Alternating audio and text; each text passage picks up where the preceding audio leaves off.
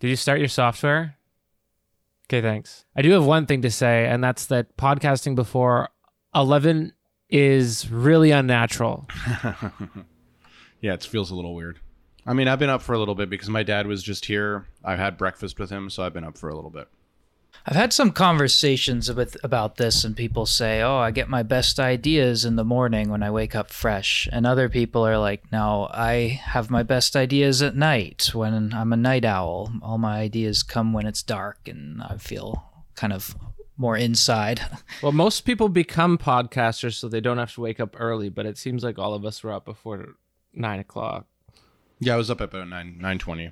I got up at 7, but that's because I had to bring my cat to the vet, so...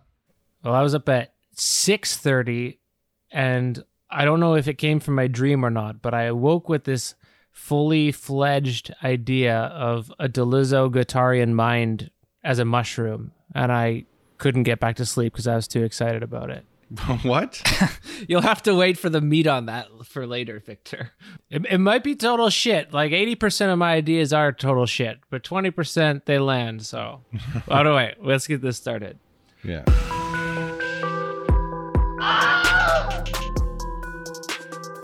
All right, welcome listeners. We're on the Pill Pod 83?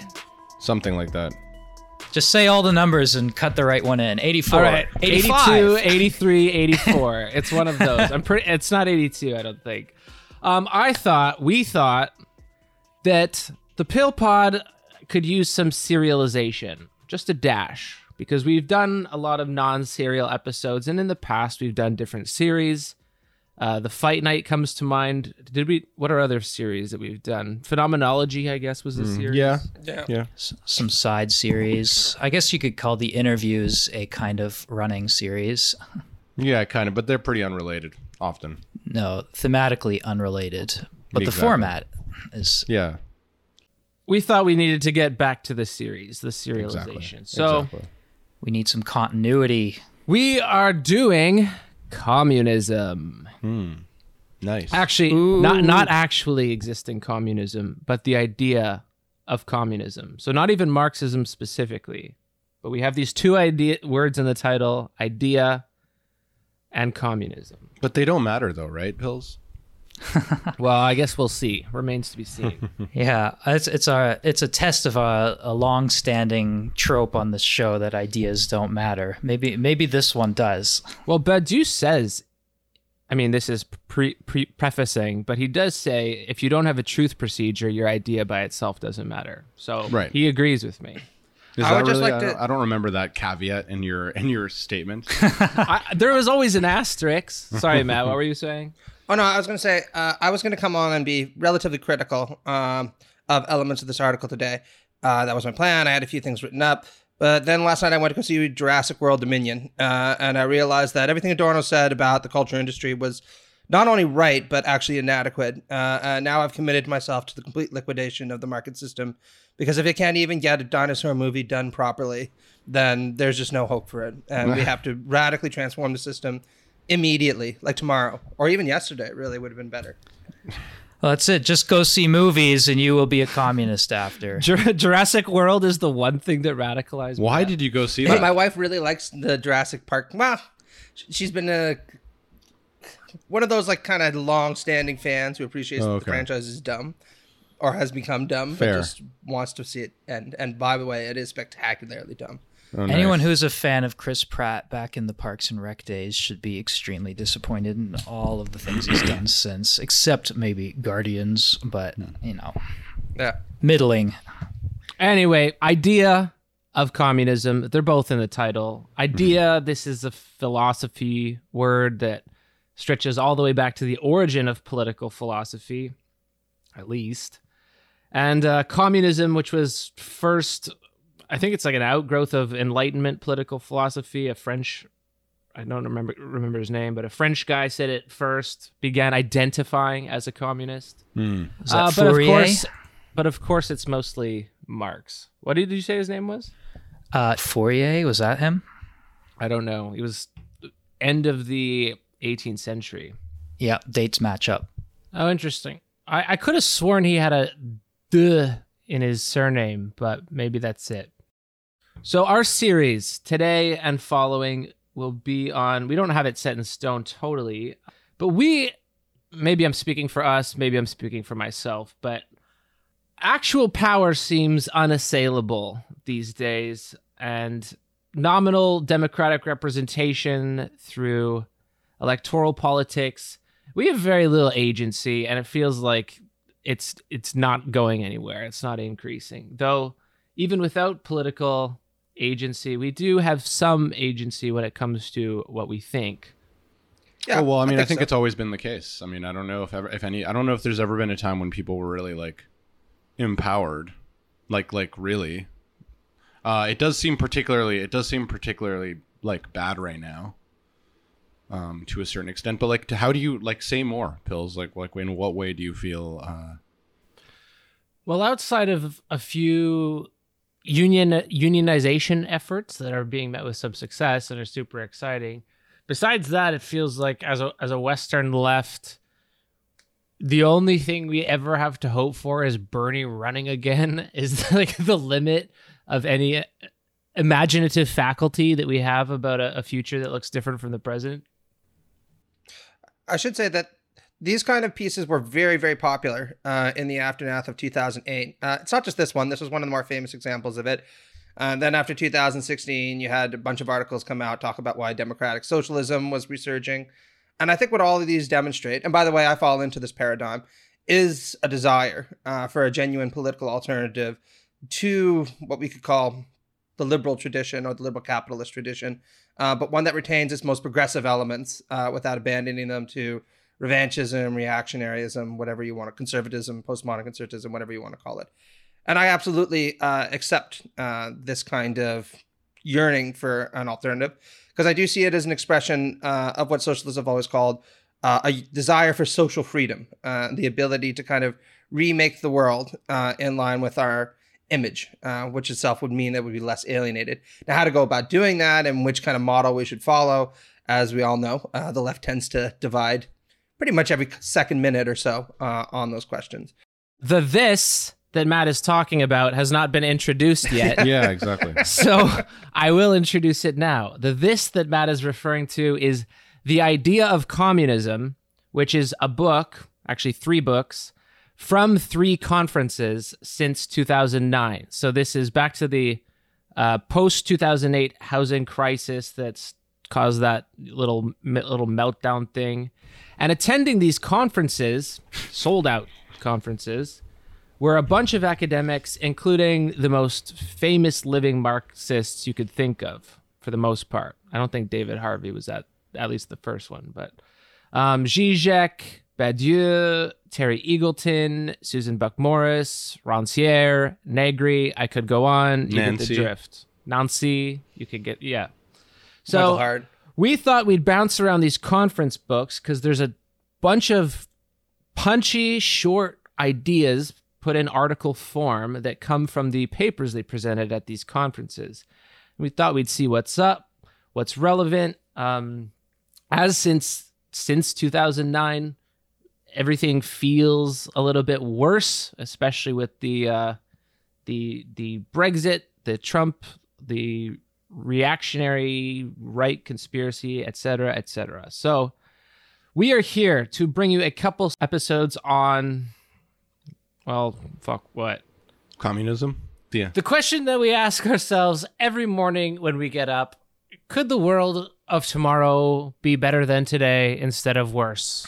Alternatives to the shitty thing that we have right now. I will say also for the listener, I don't know when they'll be listening to this, I guess, but right now I'm just noticing on Verso they have a 30% off sale, all their books. So if you want, you can get The Idea of Communism from Verso Press for 30% off right now. Yeah, we're starting in volume 1, and there's 3 volumes. Mm-hmm. I only own 2 of them, so I might have to get that 3rd one. I'd just like to share somewhat amusing anecdote about one of the editors of the Spasm, Kostas Douzinas, because Kostas was actually going to be my supervisor once upon a time. But I met him later on in 2015, and he's actually the reason I'm married now, of all things, because I was hanging out with Kostas and his wife, and we were talking because I was at the conference. And my future wife, although I didn't know it, was there with me. And when Costas' wife disappeared, he turned and looked at both of us and was like, okay, she's gone.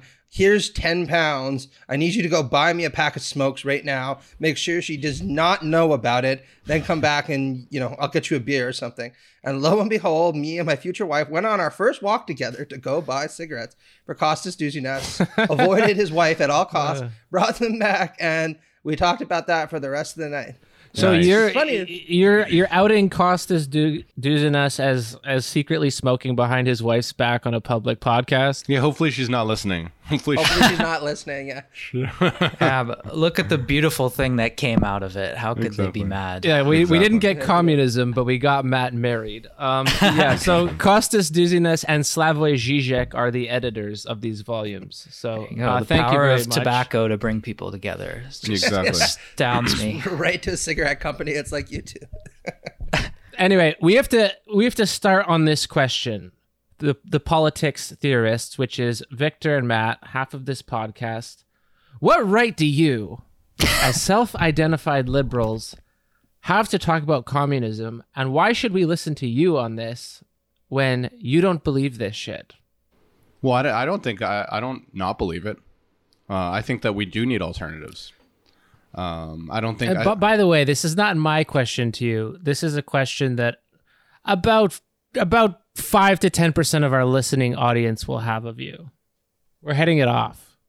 Is that what they? And also, who do? No, because they don't. If they haven't heard us, they don't understand your version of liberalism. So this is your chance to wash your hands of the dirty liberalism. Well, I would say that for me, it's not so much that I'm committed to all the all the implications of kind of like the caricature of liberalism that anti-liberal communists have. Just like I think it would be stupid to be a liberal and base your critiques of communism on the shitty caricatures. And in fact, speaking of shitty caricatures, for my tutorial in the class I'm TAing this summer, I actually just before this had to read sections of Friedrich Hayek's The Road to Serfdom, where he presents a very, very good example of a shitty caricature of communism as being this centralized, planned thing with no freedom of any kind. It's well, that's not necessarily, that doesn't necessarily, encompass all the possibilities of what communism means. But if you base your critiques of communism on what Friedrich Hayek says, then I think you're really missing out. And I think similarly, if you're going to base your critiques of liberalism on what neoliberalism has done, then you're missing out on the potential emancipatory possibilities that at least some ideas in liberalism have. So I think it's not so much that I'm a committed liberal as much as I am committed to avoiding caricatures of ideological positions and taking what are good ideas from each and accepting those things without being worried that, oh my God, I'm contaminated by liberal ideas. That's just a stupid intellectual way of thinking about things. So I'm really not for one ideology as much as I am taking the good ideas from the various things that make sense, which is why I'm excited to read the different ideas of communism that will come up in this series. I guess you could summarize that as a kind of syncretist political position, maybe a left-leaning syncretism. Very left-leaning. And as stupid as Hayek's criticisms of Marxism are, they don't hold a candle to James Lindsay's criticisms, because according to James Lindsay, Marxism is Gnosticism, which is just about the stupidest sentence I could string together with a random text generator. Yeah, and I will say that Hayek's criticisms, I do think that he does do a good job of criticizing centralized planning. I think centralized planning is probably a bad idea, but I don't think most communists or socialists are for centralized planning. I think that's a pretty fringe position. But anyway, we're talking about yeah, idea of communism, not actually existing communism. Matt, Yeah, exactly. Why are you allowed to talk about Marxism or communism? Well, my short answer would be, if you're going to lodge as stupid an argument as that towards me, internet people, then I'm just going to throw it right back at you and be like, well, why are you allowed to talk about liberalism, bitches? Don't be bringing your kind of red bullshit around me. But no, if you want to have a more sophisticated conversation about it, I identify as a democratic socialist and a liberal. I think those two things actually go together very well. And we've already hashed out why it is that I think Marx's approach to liberalism is more sympathetic than a lot of the more ultra leftist would give him credit for. You Yeah, can go listen to to the Own the Libs episode if you want to hear more about Matt and I's position on liberalism. Yeah, that's a good one. So I'm not going to rehash that whole thing. Yeah. Look, I'm sympathetic, like I said, to a lot of this book's ambitions, which is articulating, I think, above all else, a desire for an alternative that carries the best features of liberalism forward while chucking all the bullshit and creating something You mean that's... communism?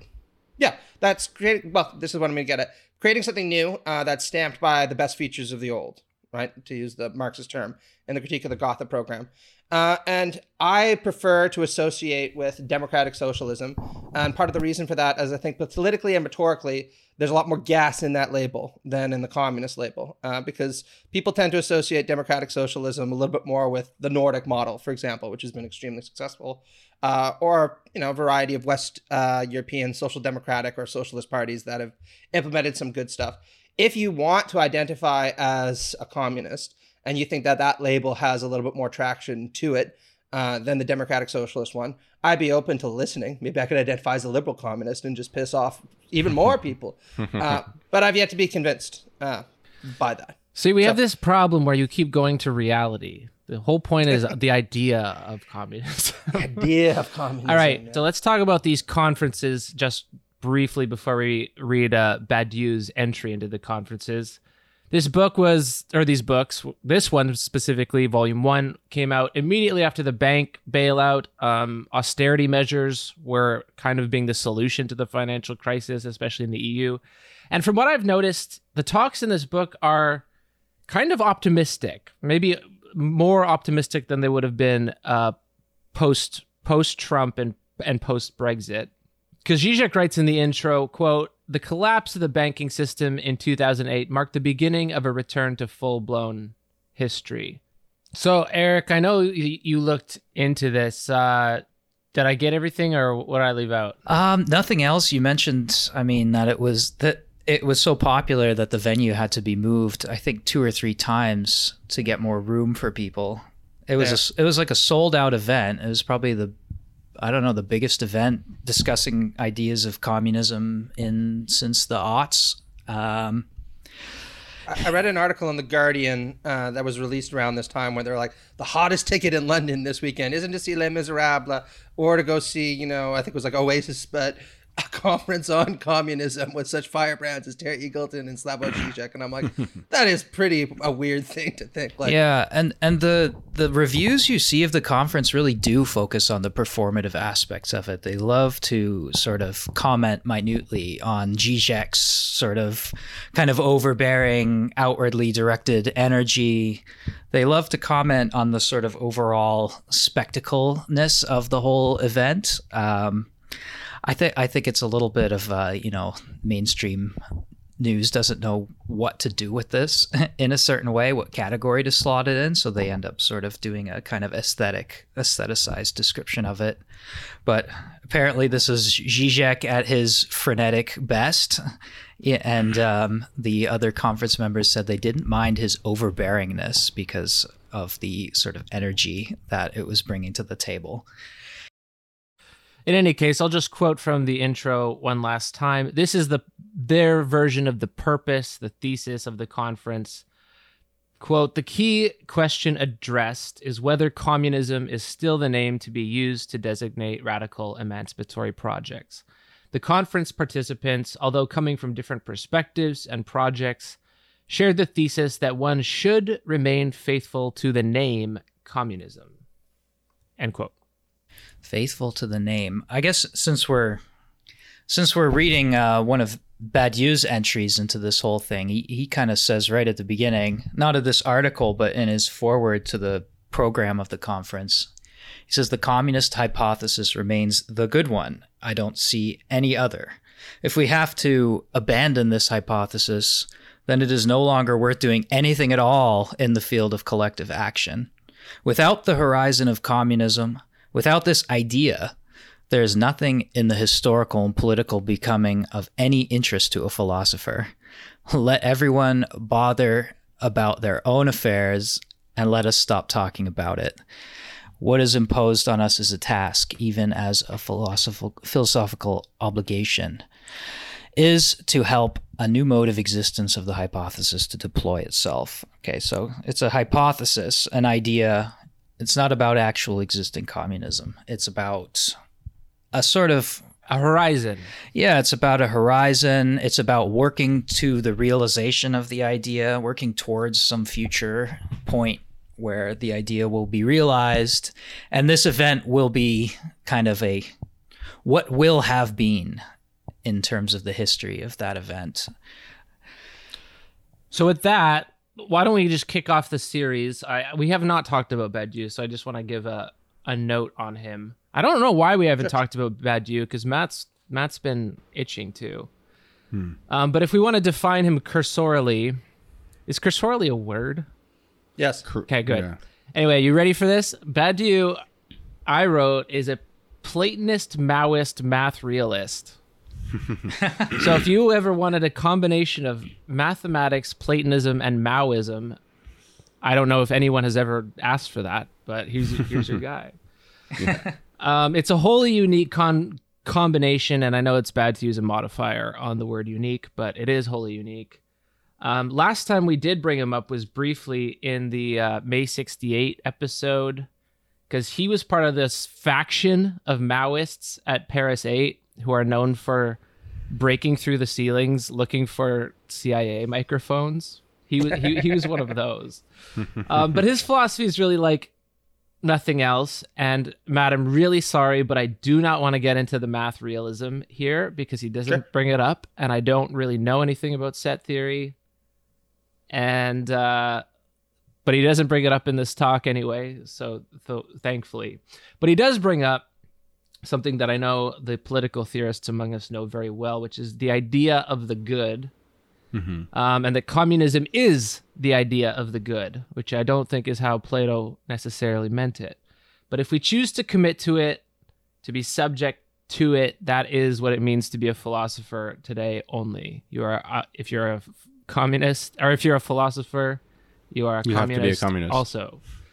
And listen, I just want to begin by explaining the argument. The second half, you can offer your challenges. I know you're itching to it, but let's try to figure out, how is the horizon of the good in political theory now communism? Well, I do think it is important to make one note about his ontology, and I agree with you. Let's put all the math stuff aside, right? Because one of the things that he agrees with people like Zizek or Lacan about is this idea that reality has a kind of incompleteness to it. A lot of Western thought has been about trying to describe reality as some kind of totality, right? Which he expresses in a number of different ways. Describe it as one, if you want to use the mathematical term. And his argument is that his interpretation of set theory proves that you can't describe reality in this kind of way. It's always defined by multiplicities. And the reason why politically this is important is various forms of ideology and the state try to insist that actually we have settled on the right kind of politics, and we will become one society by committing ourselves to this kind of political agenda, right? And then things will more or less roll along the way that they have forever without any substantial changes. Sorry to interrupt, but if you do want to read this article, I'll attach it to in Patreon and make it public. So even if you're not interested in becoming a patron, you can still have a look at it with my highlights. Sorry, I accidentally saved it with the highlights. So I'd also say if people are interested in getting into Badiou, but they don't want to read 3 volumes of Being an Event right now, the little book Conditions is about 300 pages or so, and it summarizes his entire position.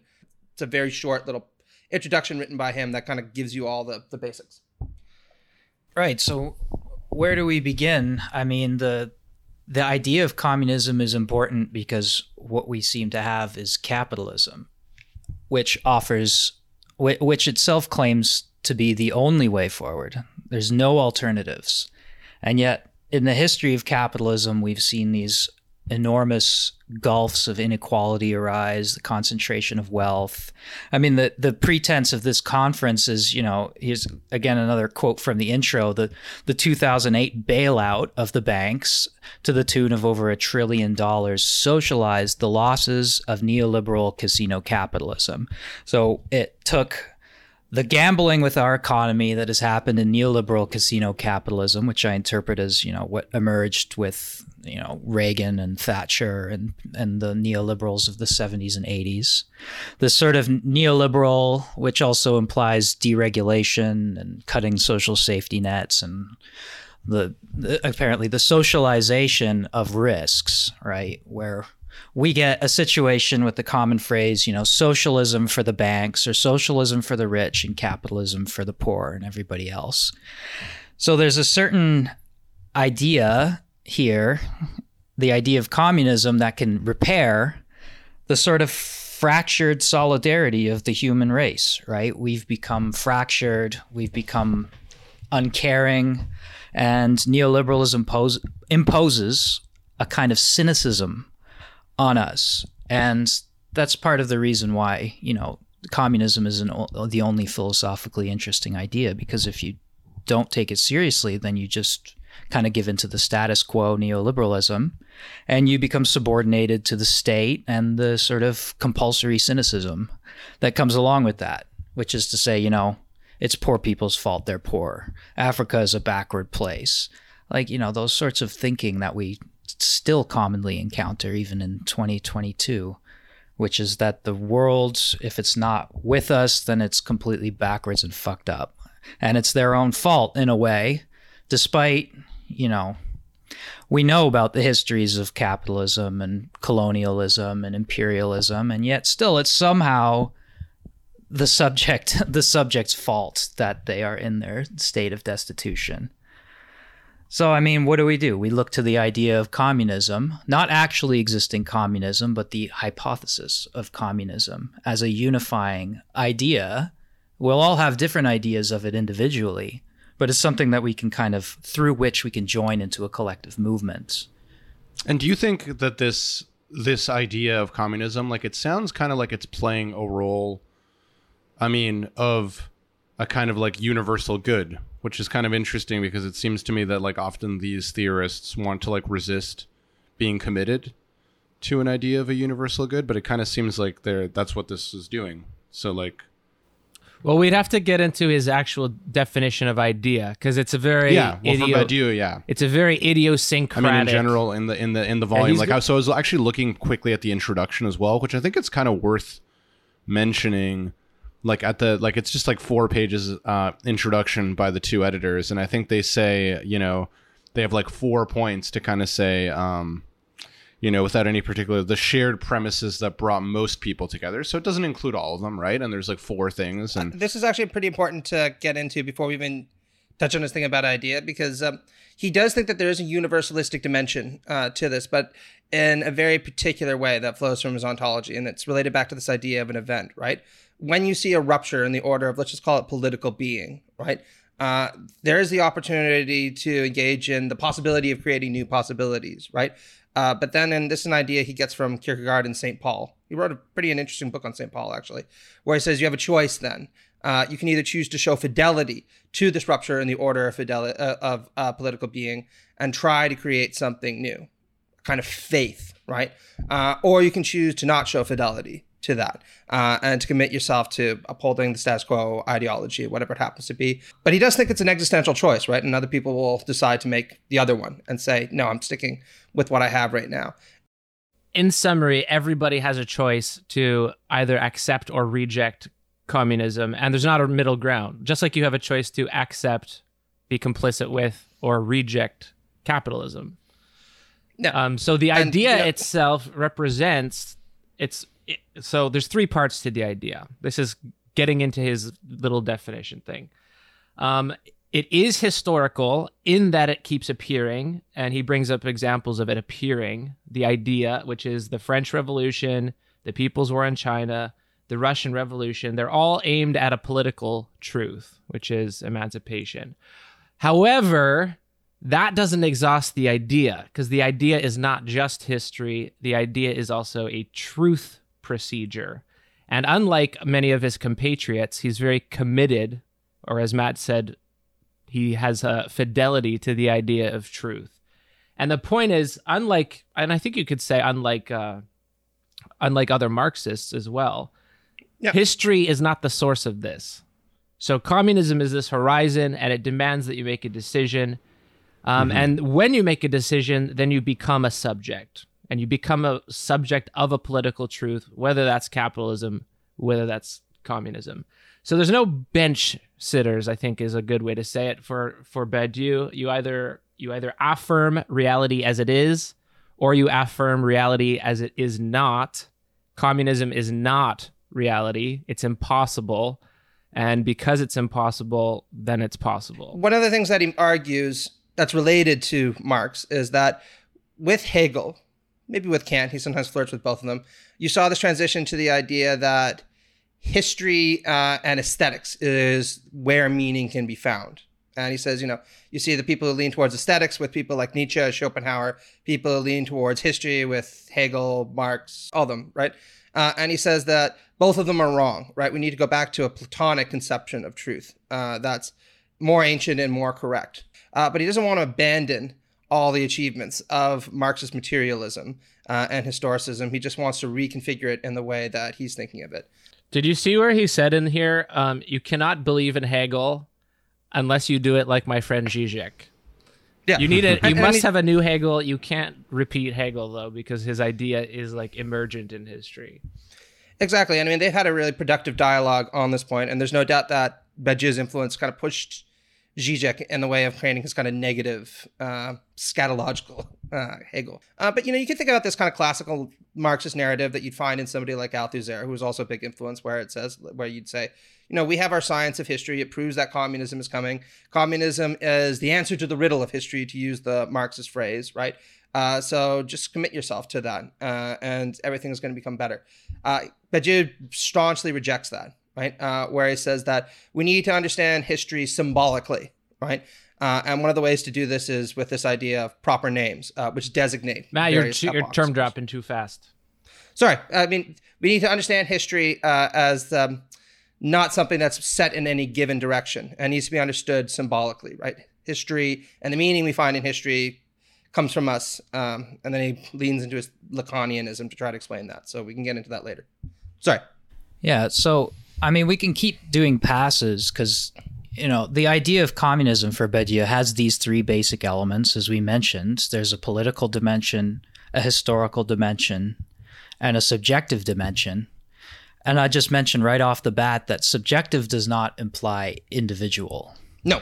Subjective doesn't mean an individual, although an individual can make themselves a subject. That is, they can subjectivate, which is basically, again, his line here is to decide. You can decide to become part of a political truth procedure, right? And a political truth procedure is simply a kind of practice, right? Truth emerges from practice, and practice is a concrete practice, time-specific sequence, right? So he brings up, the French Revolution, the People's War of Liberation in China, and some other examples. Now, these are political, and they are empirical. They're kinds of records of what you call truth procedures. And they relate to history because history, again, is a kind of universal thing, right? It's not simply, history. We commonly say, history is what was written down. That's why we have the word prehistory before writing was invented. But in this case, history is the general becoming of humanity. It's our collective history as human beings, which are punctuated by these political situations. And we have to grasp these truth procedures in their proper places in history, which is the symbolic, and we decide to become a part of them in a certain sense, right? So joining the collective body of truth in a certain way is to decide, and to decide in that way is to become a subject. And to reject is to withdraw, is not to enter into it, but to withdraw into your own private selfhood, as opposed to becoming a kind of collective subject. So those three elements keep kind of circulating and reappearing throughout his argument. Idea is the totalization of these three basic elements: truth procedure, belonging to history, and individual subjectivation, which is again to become part of a broader body of truth. And the collective subject, you could I mean, you can't conflate it with, but one of the names of the collective subject is Marx's working class. But for Badiou, communism is more like a humanity project. So you can choose to identify with the goals of humanity, or you choose not to. And I thought it was really interesting when he says we have these communist heroes, but the communist heroes are only guises of the idea. So he names like all the way back to Spartacus, Lenin, Rosa Luxemburg, Che Guevara. And he said the only reason that we have individual heroes is because you need like a body to identify with, to subjectivate yourself with. But the only reason that these are heroes is because they are like a guise of the idea which is supposed to represent everybody, like a free humanity by their writings or what they did or whatever it is. So it's anti-individualist in that sense. Well, that's also where I start to get him a little bit wary of what he argues, because he had a truly terrible interview about his Maoism, where when people pointed out to him that Mao might have killed a few people in his time, just a few, he said, well, that's just exaggerated Western propaganda. Surely it wasn't 60 million. It could have been more than a few million. And I'm like, really? That's your creme de la creme argument. It wasn't tens of millions. It was millions at most. Come on, dude. But anyway, I do think that his theory of history, though, has a lot going for it.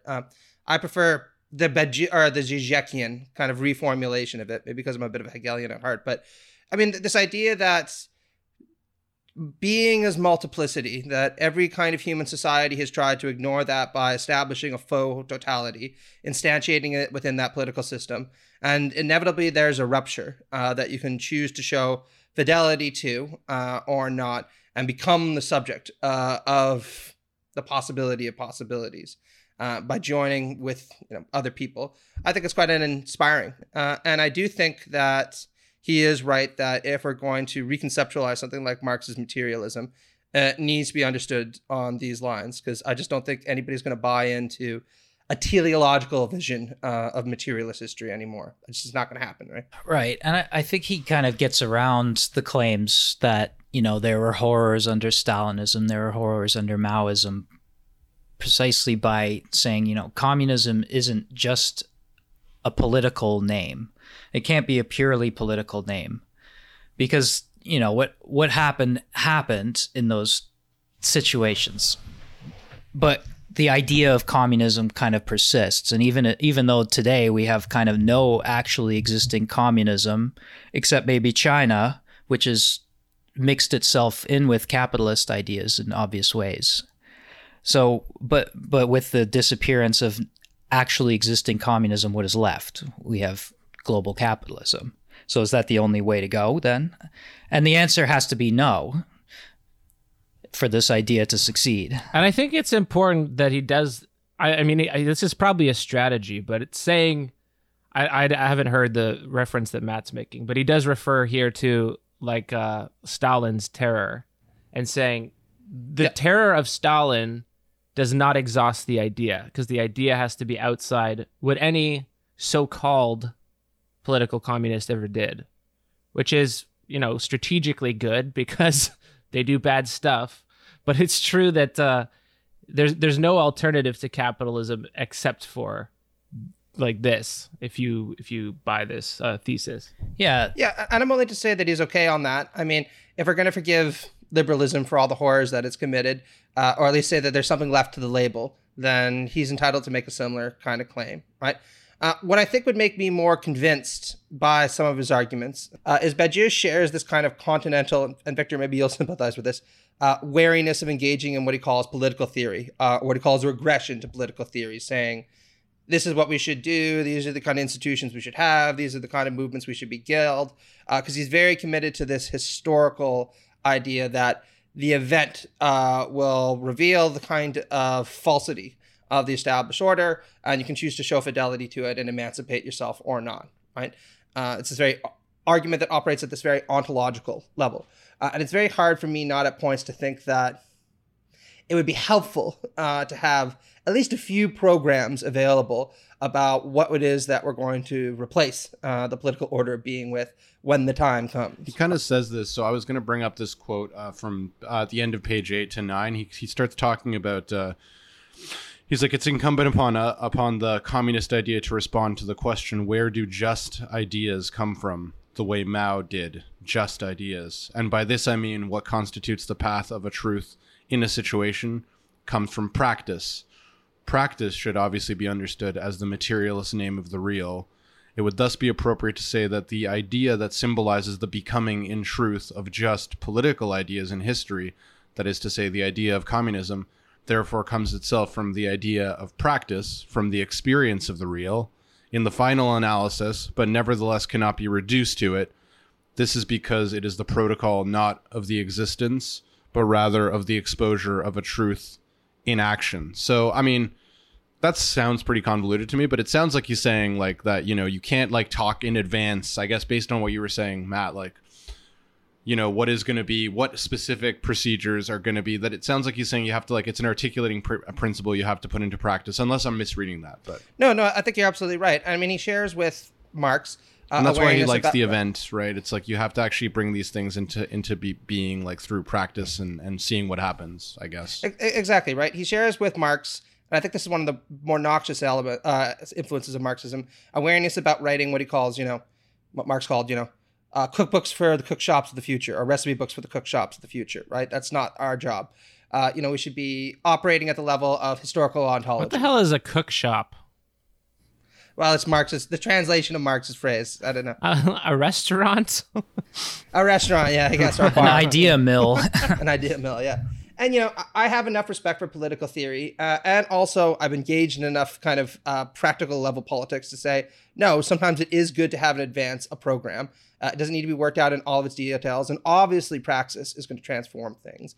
But I think this is also useful because when it comes to giving people a vision for the future that is concrete enough that they can invest their hopes in it, but utopian enough that they think it'd be better than what's going on, that's kind of virtuous mean. In my opinion, I feel that one of the problems with leftist activism today is precisely that it's motivated by very abstract ideas. So like when we saw Occupy happen, it's like, ooh, we have this articulating principle of like Occupy, and it's like, we'll figure out it in practice. And guess what? Because they didn't have any of that shit figured out, nothing happened because they had nothing. And it's like, it's like, so to me, this is, I don't know, like it risks, like, you know, and I will admit, it's a bit of a difficult essay, and I don't know Badiou's work in the past, so like I could just be misreading him, but like based on what I read here, it kind of does seem like this is, you know, a version of saying like, oh, don't worry about like having specific, you know, demand specific, just it's an articulating principle that like, you know, motivates us to be creative and could see what happens next. And I guess every time I've seen that put into practice, where the practice is supposed to, I guess, spontaneously create like the just situation, it just kind of fizzles. So I don't know. So are you saying, Victor, like it's too vague that this is it's basically emancipation, collective emancipation from the capitalist state? That's kind of too vague for you. Yeah, because there's no plan on like what's going to come next. What's the transition going to be? What institutions do you want to fight for? What do you want to keep? What do you want to get rid of? Like, why does one thing work? How is that? How are we going to like incentivize certain things? Like there's serious questions that need to be like thought about. And if you need to fight, and also like what are you going to fight for to put the leftist movement in a better position to fight for even more? Because not like I think incrementalism is like the only way to go, but at the same time, like we need to think about like what can we fight for that's then going to put us in a stronger position to like fight for more. And I think like a good example of something would be like a basic income is like not going to be the end point, but it's like fighting for a basic income would then enable like working class people to be in a stronger position to be like, well, fuck you, this job is exploiting me, I don't need this shit. It's going to make activism stronger because it frees, like every step that can free the movement will put us in a stronger position to ask for even more later. And I just feel like instead it just feels like, well, look, we just want emancipation now. And it's like, okay, but what does that even mean? Like, I do feel like with this thing, the event, it kind of feels what you're saying is like an all or nothing. There's not a reformism in there. It's you're committed to the event. The event is unpredictable. We don't know when it'll happen, but us academic philosophers in institutions just have to wait for it to happen, and we'll know it when we see it. Yeah, and exactly. It seems, I agree. I share the sentiment that it seems a little bit abstract, but No, the way you just said it there almost makes it seem pseudo-religious too. It's like, well, we don't know when it's going to happen. It's just going to happen, and then we'll see, and then the Messiah is going to come, and it'll be like... He wrote a book on It's not St. just Paul. pseudo-religious. It's not even accidentally religious. Okay. Yeah, it's not just pseudo-religious. That's what I'm saying. He expressly compares the event to something like a miracle. Oh my I mean, God, he's okay. French, right? I mean, he can endlessly romanticizes May 68 and talks about it as like a heroic, miraculous time when, you know, everything almost always went well, right? But I mean, Zizek has a really good criticism of Badiou along those lines. That's really nicely summarized by his criticism of Occupy. Because Zizek said, you know, I went around Occupy Wall Street and I continuously asked them, okay, what do you want? Yeah, I Very remember straightforward that. question. And they were just like, we want money to work for people, not the other way around. Or we want freedom and equality now. And he said, you know, my God, you know, that means nothing, right? You know? And you do kind of get a similar vibe reading Badiou's work, which is why I think you need political theory and political programs. Because again, you sit there and you're like, okay, so I'll just wait for this miraculous event to occur, show fidelity to it when it appears, and then I suppose emancipation will come. It's very, very vague. I mean, Wait, I no, just this finished is a book- this is not a good criticism because Badiou gives plenty of examples. You like first you look to history; those are your examples, and then you have a truth procedure. So his criticism of Occupy would have been the same thing, that they did not have a truth procedure, and that's why they couldn't do anything. I think Badiou would but say I- if they had a philosophical idea, then they would have known what to do. No, I don't think so at all. I mean, he's very express about the fact that you can't know in advance what kinds of emancipation that you're going to be committed to, because it's precisely the fact that you're disrupting the established order of political being that opens up the possibility of possibilities to come. And if you establish that in advance by saying this is what we're trying to achieve, you're already precluding the contingency and the creative kind of energies that are supposed to be Yeah, but channeled then through you this don't have event. an idea of communism. Well, no, I would say that, I mean, they did. They had an idea that they wanted the possibility of new possibilities Yeah, but to be open. you're only saying the event over and over again. He defines specifically the idea of communism as subjectivation, history, and truth procedure. Yeah, it's subjectivation that occurs when the event appears, and then you choose to show fidelity to it.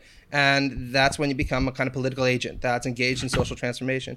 And all I'm saying is that in these kind of circumstances, that really tells us nothing about the content of what it is that we're going to be committed to when the event opens up the new spaces of political possibilities. And that's what I think we desperately need. We need a more concrete vision of our political future that people can aspire to, while thinking it's realistic enough that it could plausibly be obtained. I mean, my God, I just finished reading a book by Thomas Piketty, who the Jew probably hates. Oh yeah, I called listened The to an Brief History interview of with him. Equality, where he lists off, these are the 10 things that we should do. Here's how we could achieve them within the next 5 to 10 years. None of this is unrealistic. Here's 5 or 6 different instances where we've done exactly these things in the past. Yeah, And here's if how we can took- pay for it. Here's like Yeah. how much it'll cost. Like here's why it would, like Yeah. he is actually arguing for like an inheritance system where like is it increments of every couple years or something, or It's 120,000 euros upon hitting the age, I think, of 25 or so. It's actually pretty yeah, generous. everyone And it would says- get 120 grand when they hit 25. Yeah, and he says you take these all together, we'd have a democratic, ecological, multicultural socialism. And I can sit there and pick up that book and say, this is an agenda. It's vague enough that it can be applied in different ways, but it's concrete enough and it has enough examples that anytime someone sits there and says, you're just pie in the sky leftist, we can say, no, here's where this has been done before successfully, right? And to me, And you can actually give a Theoretically- roadmap to like progressive legislators of like what kind of laws to pass. yeah, I mean, to me, Sorry. I must interrupt here. I have to assert again what we are talking about. Because you think you're up for a Theoretically- critique here, but it's just your own predilections. yeah, 'Cause- I mean, to me, No. You're saying what you want a philosopher to be, but that is not what Badiou believes a philosopher is. A philosopher is not a political theorist. And it sounds like you have read at least as much Badiou as I have, so you'll know that for Badiou, a philosopher has one job, only one, and it is not public policy. It is laying out truth procedures. And our listeners who are familiar with Deleuze will know he also said philosophers have only one job, qua philosopher, and that is to create concepts. And these are not unrelated, but I'm not going to derail the discussion that way. But anyway, Badiou is not going to give public policy advice because that is not what philosophers do. Philosophers lay out truth procedures in aesthetics, in science, in politics, without ever doing art, science, or politics. But the argument made here is ultimately about the real itself. And if you want to do Thomas Piketty, then go do Thomas Piketty instead. But he just say, well, that isn't philosophy anymore. That's something else. Not like he wouldn't like it.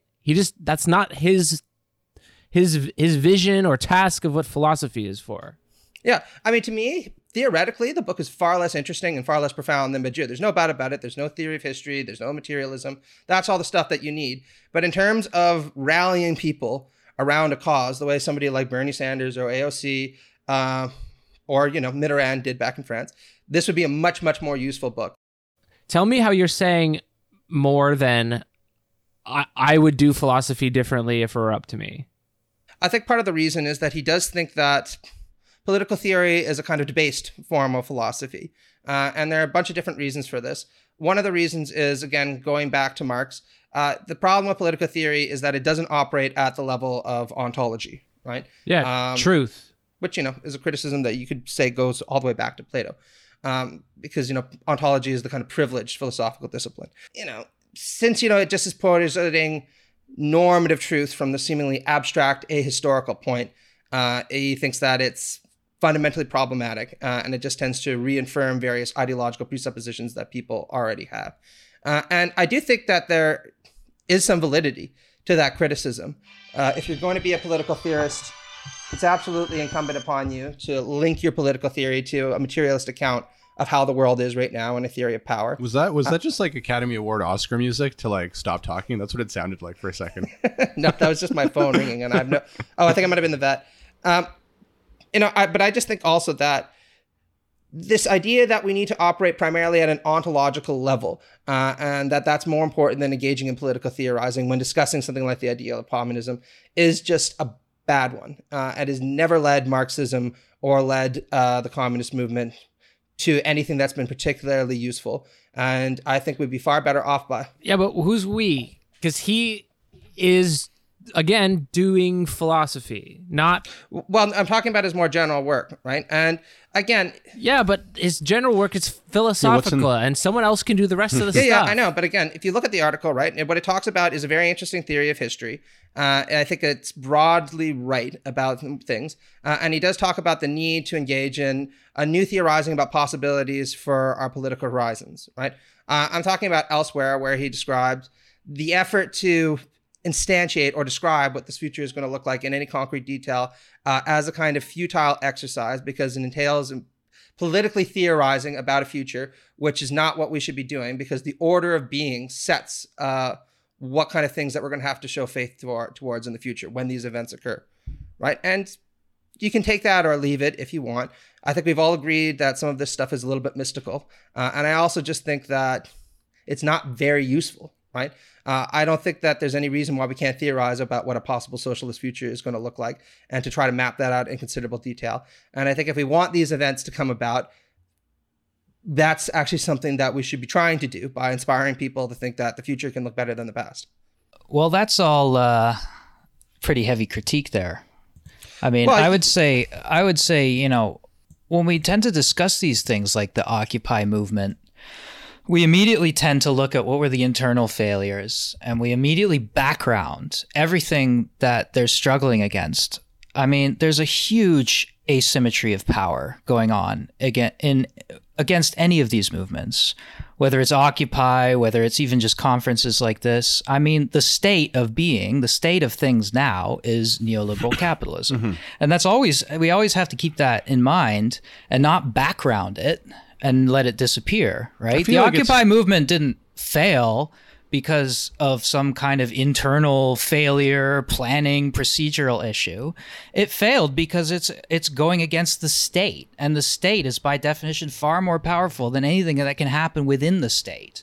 And when these people come together out of their individual histories, which he says individual history is confined within the state, when they come together into a kind of event like this, there's an eruption, there's an emergence out of the ordinary process of state history into the universal history of the development of humankind, and which is why today, You know, Occupy is, again, one of those symbols that's full of meaning, not one of these empty symbols like, you know, it was bound to fail.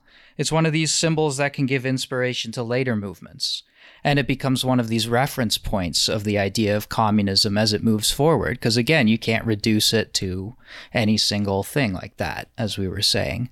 So, I mean, it's easy to sort of take the, I guess, you know, the corporate media line, which is what generally mediates these events to us, will try to explain it as internal failures.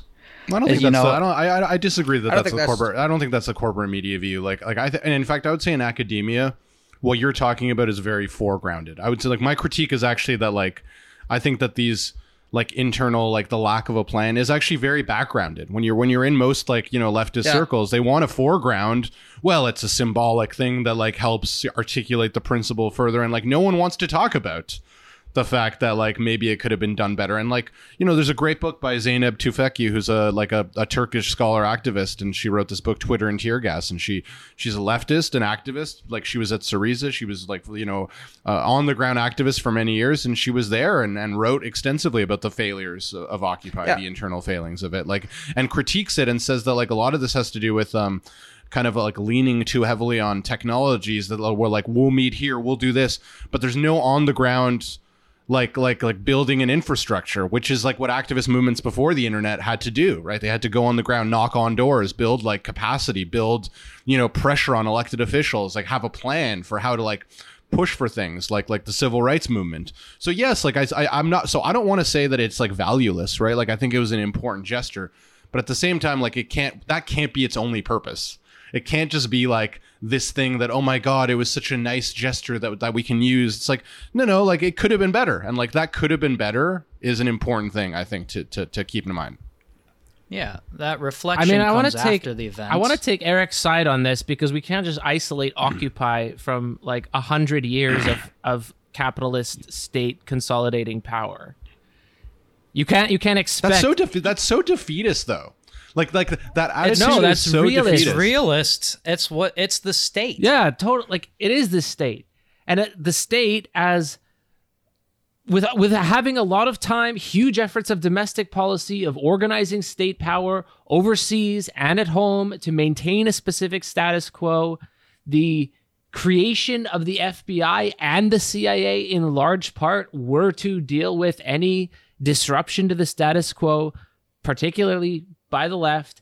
And we're talking about a century of overthrowing governments without remorse. Europe, Latin America, Southeast Asia, and not to mention that even the conciliatory policies of the American government to give people anything at all were done out of necessity to prevent them from moving any further left. Like, you got your minimum wage. What the fuck else do you want? So pointing out that Occupy Wall Street didn't lead to any policy reforms, so it's its fault, is just forgetting the massive single-minded apparatus that built world history this century. That's not defeatist in the slightest. It's just like, what would you expect on your first outing? You can use bro? the state against itself there are ways, I think, like history also shows, like a lot of legislation passing, a lot of things changing if done properly. And I think like having a plan for something like demanding a basic income, or like what this Thomas Piketty guy like is talking about, like I think there's ways of actually like organizing for things that are tangible that would then put the leftist movements in a better position. And this like refusal and this like always using this, oh my God, the state's so powerful, we can't do anything, as like an excuse. So then we're only going to fight for like these big abstract principles. Like, I think it's a real problem to just be like going after the big ideas and not being like, well, what can we do within the conditions that we're in, rather than being like, okay, we're going to try for the full emancipation and then we're just going to blame the state being so powerful. And then so it's impossible to do anything. I wasn't blaming the state for being powerful. I'm saying that the symbol of resistance is valuable when it's an ant fighting against Goliath. It's not David and Goliath, it's an ant Goliath. But you could even say that the Bernie swell of support was a result of that, of Occupy, which would be a success towards the idea of communism. And there are still potentialities that are still unrealized there. First off, I would say that I think that Bernie Sanders' success owed in no small part to the fact that he put forward a political program that people were attracted to. And I mean, there's a reason why Fox News viewers applauded when he talked about universal health care for all. It was just legitimately an attractive proposal. But I mean, one of my objections to Badja is a nice concrete one, which is that the most successful Communist Party in the world right now, bar none, right? We're not talking about the Chinese here. It's the Communist Party in the Indian state of Kerala, which has been elected by voters consistently year after year after year after year, and is more or less the hegemonic party for millions of people. And the reason why they're successful is they advance policies, leftist policies that people really liked in the state. A very good example of this is they wanted to send more girls to school. And previous parties had just tried to pay parents saying, don't send your girls to work in the factories. That's exploitative. Take this money instead. And the parents took the money and sent their girls to the factories anyway, because there's no way of enforcing that. So the Chinese Communist Party, good materialists that they are, said, we need to actually try to offer tangible benefits to these girls to go to school. So let's just offer a free lunch for everyone who goes to school. And the parents sent their kids to school, and female literacy shot up in the province by exponential degrees. You know, that's an example of a Communist Party coming to power, using the state to advance policies that make people's lives materially better and gaining legitimacy over the long run through instituting these kinds of reforms. Now, I'm not saying they're perfect. They have problems, et cetera, but the failure to actually take seriously these very concrete issues that actually make people buy into your political program and offering an alternative that people can realistically say, this will make my life tangibly better, is a failure of the imagination. And frankly, I don't think it's particularly Marxist, since if we are going to be good Marxists, we should very much be concerned with the material conditions of people and how to improve them. Well, I think you're also articulating the CIA why they're not worried about the French left. Yeah, exactly, right? They're like that you know, their report. They're like, yeah, French intellectuals are no threat. Exactly. I mean, compare something like this idea and Badja, like one day there's going to be a miraculous event and we can't tell what it's going to be like in advance. And I can't tell you what the institutions are going to look like when we do it, but you will show fidelity to it because that's the right thing to do, right? It sounds kind of mystical, right? And if I were a CIA agent, I would sit there and be like, yeah, he can go found his little church and nothing is going to come from it. Yeah, and by the way, we're referencing Plastic Pill's video there, Radical Theory and the CIA. It's a great video where he goes through a report where the CIA considered the threat of French intellectuals and basically they concluded that this is way better than the old Communist Party that was organizing, because they're disjointed and they have these hyper abstract ideas and it's never going to lead to anything tangible. So let's let them keep doing their little French theory. This is just a criticism of his kind of political inclinations. I tend to agree, like I said, with his philosophy of history. I think that's really good. His criticisms of Hegel. And I also tend to actually like his approach to post-structuralism as well. So it's not like I'm anti-Badja. I think he done a lot of good things. But I mean, again, we've come back, okay, from the revolutionary position where we need to abolish the state to the reform position where we use the state to structure change gradually to make things better for people. And so we've diffused the entire thrust of this article and the whole book. Well, okay, I don't agree. I don't agree. One article in. And second of all, we know, if we've been paying attention to Marxist historical analysis in our educations, we know that people tend to vote against their own interests because the offerings of political parties are always couched in all sorts of rhetoric, and there's all sorts of campaigning and media machines and advertisement deals involved. And with the right kind of persuasion, you can get people to vote against their own needs, right? So you can't really just say that, oh, well, this political party in India is succeeding because they're doing this right. Well, what about, the election of Trump, the recent election of another conservative party in Ontario? I think we can clearly say, if we have our heads screwed on straight, that was against the interests of the working class. And yet it was still presented in a way that made it more appealing than all of the other options. So I don't think there's a one-to-one relationship between, presenting a policy that will improve the working class's conditions and the majority of voters, involved in those No. situations, actually voting for the party hold on, offering but, those platforms. I It's mean- stupid. I It's just want to idiotic. say that I reject the dichotomy between reformism versus revolutionary. Like, I think maybe listeners will be surprised to hear me say that I'm actually very pro-revolution. But the problem is, my argument is that you need to create the material conditions to make actual revolution possible.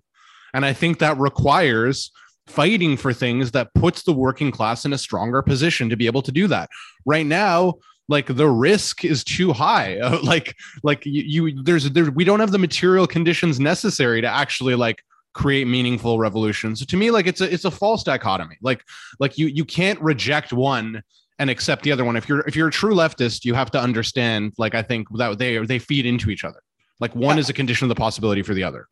I would absolutely agree with that. And I mean, if you look at most successful leftist movements that are still considered widely legitimate, in many instances, the kind of reforms carried out by socialist parties or social democratic parties in Western Europe and in the Nordic countries weren't actually catalysts for the working class kind of disassembling and saying, we've won all the victories that we want right now. They're catalysts for pursuing more ambitious programs over a long period of time. The Nordic example is a really good one. I don't where want to starting in get 1990 like, we're getting so far off the topic of this book, and if this series continues to go like this, Badiou is a philosopher, right? Badiou is not an economist. He's not Thomas Piketty. Yeah. He's trying to justify why the idea of communism is correct, not the best way to go. So if you want him to be a political theorist, you're going to be disappointed because he's not. He's not a political scientist. He's a philosopher. He's establishing the conditions for revolution philosophically, which is a different project from everything that you're criticizing him for. Sure, but I mean, it is fundamentally related. And I mean, this is one of the things that we're getting into, because it's not that he just said, I am not all those things. And so somebody else is going to have to do that. It's that he's often suggested that these are not the kind of things that we should be focusing on as leftist intellectuals, Yeah, well- right? And that is a more substantial issue. And I mean, just to Eric's point, right? I don't think either Victor or I are saying all you need to do is come up with the right program and Yeah. everything's going to go together. There are a lot of different contingent circumstances. You know, I worked on the NDP campaign right now. I happen to think our program was pretty good, but we had, I can say this now, a shit leader, just a terrible, terrible leader, right? Who had about the charisma of a box. And if we'd had a different leader who had had a little bit more charisma and had a little bit more of an attachment with voters, maybe things could have been different. You know, Doug Ford, say whatever you will about him, has a bit of charisma and appeal. So I just want to say, though, like, I think, you know, to bring it back to the article, I think what we're discussing here, though, is like, what is the connection between ideas and change, or ideas and action, right? So, like, you know, I think it's related, right? Like, I think, and I just don't think that, like, Badiou's, like, I mean, as far as I understand it, I don't find, like, his account, and I thought you kind of agreed with my critique earlier, Pills, like, that it's just overly messianic or something, or like overly religious, and it's like, you know, and I think, like, the reason why I don't like it is because it just makes that connection between the idea of communism and action. It just makes it overly mythological or overly, I don't know, like, mystical for me, that, like, it doesn't seem like it's going to have a meaningful contribution. Now, as a philosophical idea, it's interesting. It's, you know, it's, but you know, but I thought we were kind of talking about, like, but then that connection between, like, ideas and action. But his objection, okay, we were talking about something different before, the messianic thing, and I'm talking philosophically there. But when we talk specifically about why he's against reformism, for example, and I think Eric kind of pointed out that you're just diffusing the argument by making it only about this party in India or that party elsewhere or this party Or here. anything that can be done within the context of Oh, the you mean like state. actual events that improve people's All lives right, where we're right, politically right. Yes, successful but and actually Everything advancing that political happens policies? within the context You mean of the real state. world? Yeah, whether it's those kind of bait and switch Exact- things where it's like, hey, this improves your lives, and then 2 years later it all gets cut out anyway because they've served their purpose, which is to get that party in power, not really to ameliorate the suffering. It's such a paranoid view of, like, that it's like every incremental thing is just there to cement the power. Like, I'd I say think that, it's like, a the more, realistic But view. it One man's does. paranoia is another man's realism. No, I mean, so, the world okay. is Tell that significantly to, tell worse. that to the tens of millions of girls in Kerala who now have an education. And this is exactly what I'm talking about when he says exactly what you're saying, Matt. You can think of the real world, and the real world is, in Lacan's terms, the imaginary and the symbolic. If you only fight in those zones, you will lose. So if you're saying girls in Kerala are going to school that's okay. No, but then that's completely different from his argument. And I know Matt's not saying that, but that is not a criticism of Badiou's argument, because he's saying do whatever else. I don't care about whatever else. That's not my concern philosophically.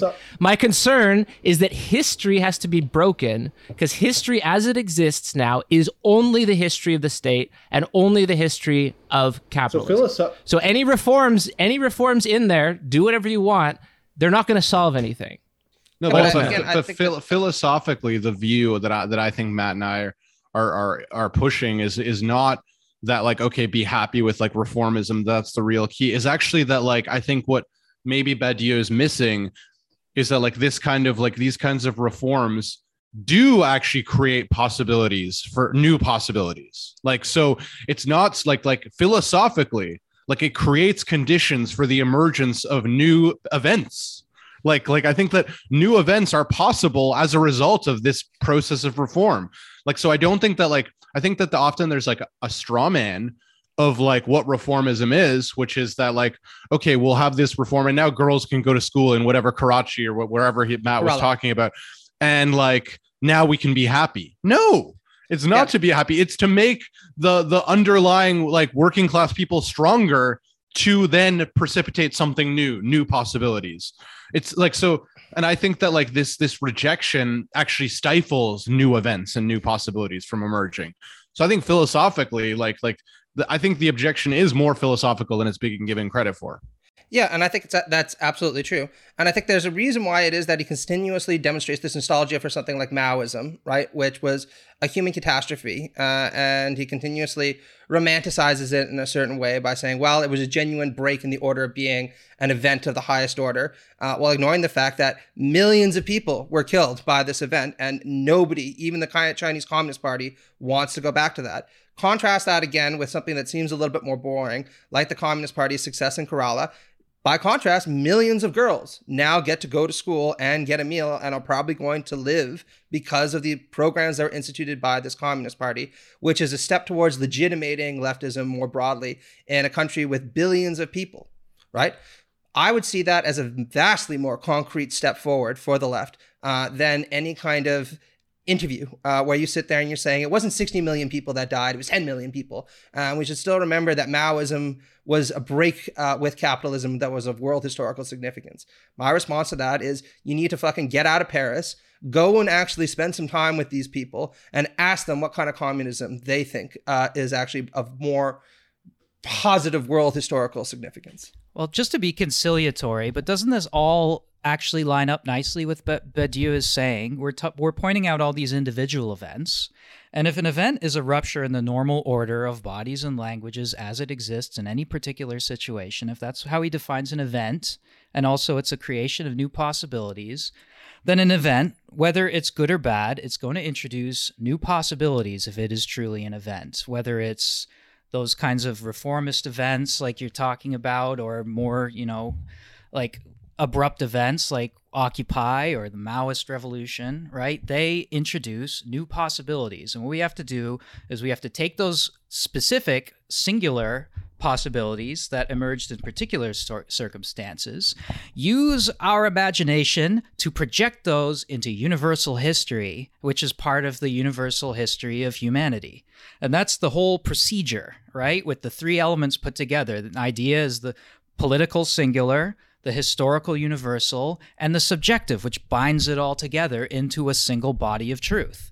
And that's what we have to do with each of those individual events, good or bad. They're going to introduce new possibilities. The act afterwards of reflecting on the failures, internal and external, and why it didn't work, what worked about it, all those things contribute to our imaginative abstracting of the things from that event and projecting them into universal history, which is then something we can have fidelity to those new possibilities, which were unexpected. The day before those things happened, the day before Occupy, no one even knew that something like that was fucking possible. And then afterwards, we're like, wow, like that failed gloriously, but what new possibilities for the future I am now concerned with. Like, that to me is the idea. It's a forward-thinking utopian. Yeah, it has I think that that's nice. religious spin because, you know, a lot of people in this world today are very taken with spiritualism. And I think even rhetorically, having a religious kind of thrust is not the worst thing you can build into your theory,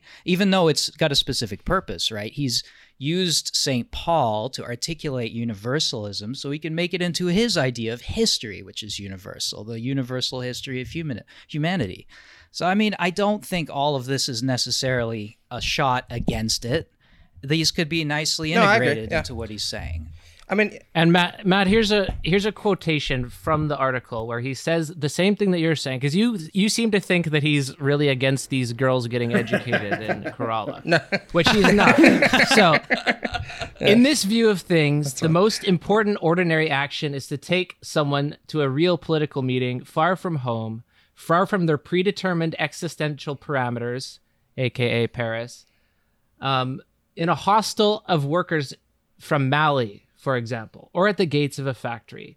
Once they have come to a place where politics is occurring, they will make a decision about whether to incorporate or withdraw. So if you were to ask him, Mr. Badiou, do you want these girls in Kerala to get educated? He would certainly say yes, because of the possibilities that it produces. Yes. Okay, good. And I will say, so I agree. I agree with the everything. Moment of decision you pointed to. Decide to totally or withdraw. I agree. I think really like my objection through this thing has been more so I'm glad that's a good conciliatory point that you brought up, Eric. So I appreciated that. I think really what I would just say is like, I think like the left is, I think maybe overvalues events like Occupy as like actually presenting something and grossly undervalues kind of like reform events for the new possibilities that they create. That's, I guess, well, still agreeing totally with your conciliatory point. Yeah, I think that it's a good point to end on, and I agree with a lot of what you both said. Now, look, again, I want to point out, I don't hate the guy. In fact, I like a lot of what he's saying. In fact, I tend to agree with his reinterpretation of the This philosophy isn't of about history. liking or hating. I just think you're caricaturizing by saying Piketty good, Badiou bad, when they're doing different projects. It's like I did say it's they like, were doing different things. I just think that sometimes Badiou leans a little too heavily on the mysticism, right? But the sentence that you gave at the end of the essay is a nice instance where he does kind of bring it back down a little bit.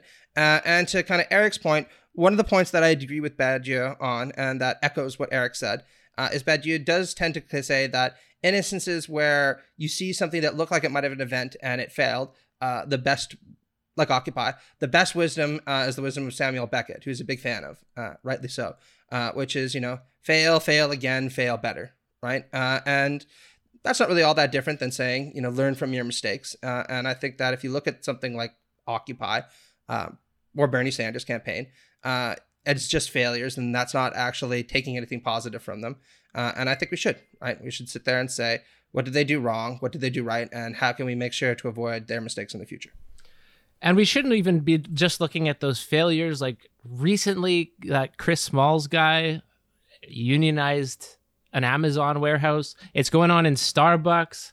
So that's the thing. Maybe we should be focusing on that. I mean, that is some meaningful organizing right there. Like that is good stuff.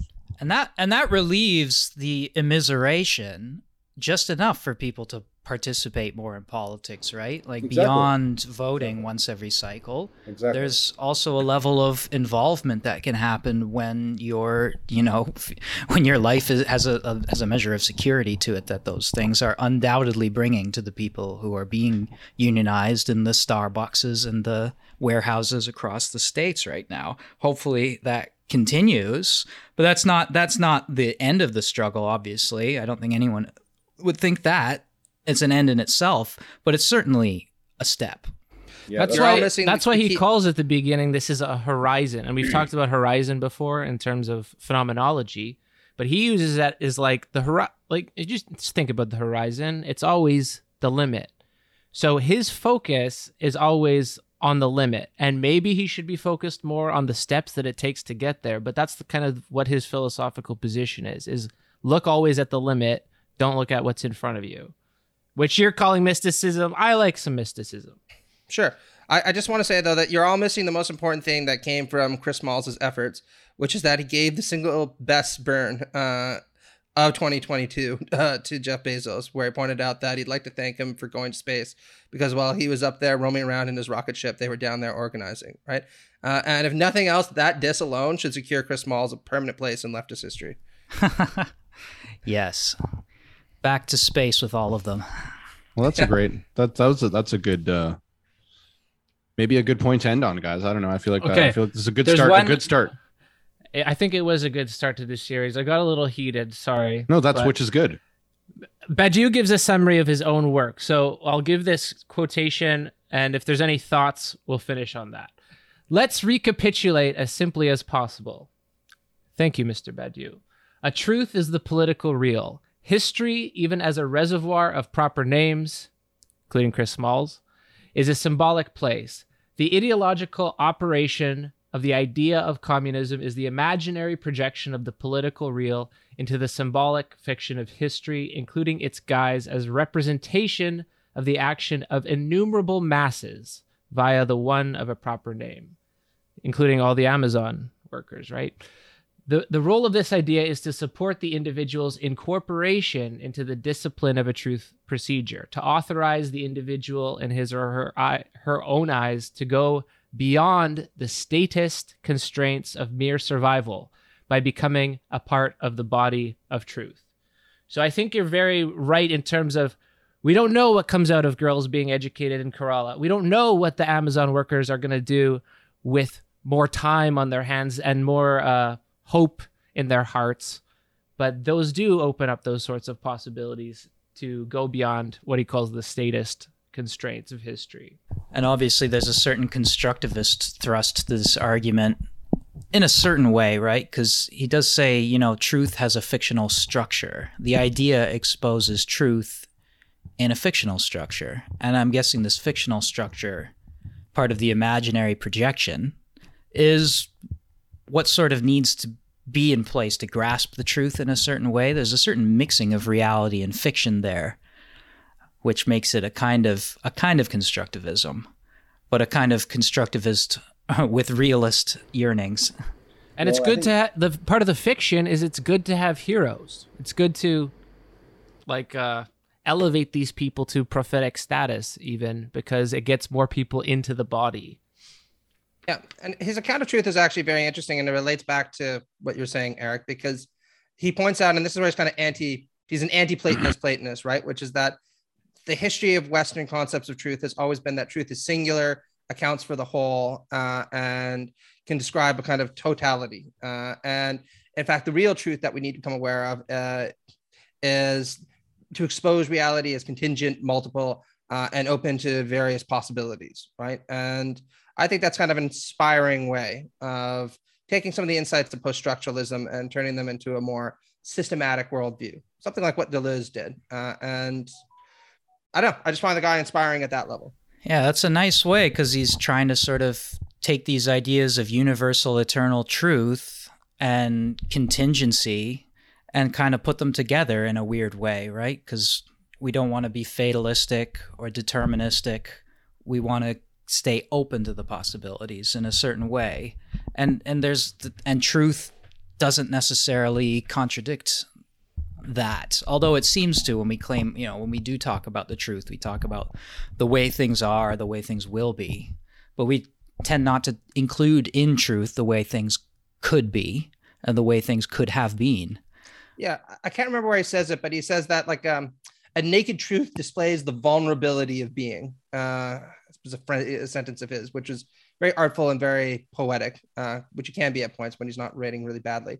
And I think that there's something really inspiring about the project that he initiated, which was to try to take the insights of post-structuralism seriously, but not necessarily fall into the skepticism or the nihilism or even the kind of resignation that you found with it. And for that, he deserves a huge amount of credit. Because even though I don't agree with a lot of what he says, even ontologically, the fact that he opened the door to these kind of inquiries is something that's extremely important. And he deserves mad props for doing that. Yeah, and I think you're right about the sort of quasi-mystical, quasi-religious couching of truth and the sort of horizon that this idea points towards. I think there is definitely that. But I mean, I try to suspend my disbelief a little bit, and I try to look at that as part of the fictional structure through which we grasp truth as well. It's a kind of conceptual scaffolding that helps us understand, rather than the kind of, hardcore atheist response to that, which should just be, it's all nonsense. I try to suspend that a little bit when I'm reading this, which I think is necessary. Yeah, That's fair. he's like any other systematic thinker, right? If you read him, you're probably going to find a lot that you don't like and a lot that you do like. You just have to kind of cut You the have to let chaff. yourself get taken into the system and just like take it up on its own terms. Otherwise, you're gonna like prevent yourself from learning if you go in with an overly skeptical attitude, I think. Yeah. And I should say the guy's still alive and active. He's kind of like Habermas in that he just released a huge fucking book recently, which pissed me off because I thought I had read everything important by him. And now I have to go back and read that, which I'm irritated by. But, give him a lot of props also. Well, hey, for the fact that he's another very book active. for you to review. Yeah, there you go. So no one here, just in case it's not clear, no one here is saying that anyone needs to read Badiou before they go to organize. No, definitely not. It does not matter in that sense. But if ideas are something that do matter to you and you want to sit there and have a construction of the world that means the world could look different than it does right now, that's really what this is for. It's to create the idea. Yeah, because the role of philosophers in this struggle is to clarify the important questions that we need to ask going forward. I think that's basically paraphrasing what Zizek said, is that would be the specific role of the philosopher in this, is to, clarify what's important, what the questions are, and try to distinguish them from irrelevant questions, or at least give these questions meaning. That's sort of the way. So we have to think of the role of the philosopher, right? Because it's a collective effort, requires many different people wearing many different hats. And I mean, the philosopher plays an interesting role because of what a philosopher is, a university educated, pie in the sky, highfalutin writer. But this kind of proves they can still have value, or at least it tries to argue that they have a central value to the struggle. All right, I think we can call that episode 1 of the series, and maybe we'll try to find one of the ones that argues against him for the next one. But anyway, good episode 1, guys. Thank you, everyone out there, for listening, and let's talk later. That was great. Let's bring this operation to a halt.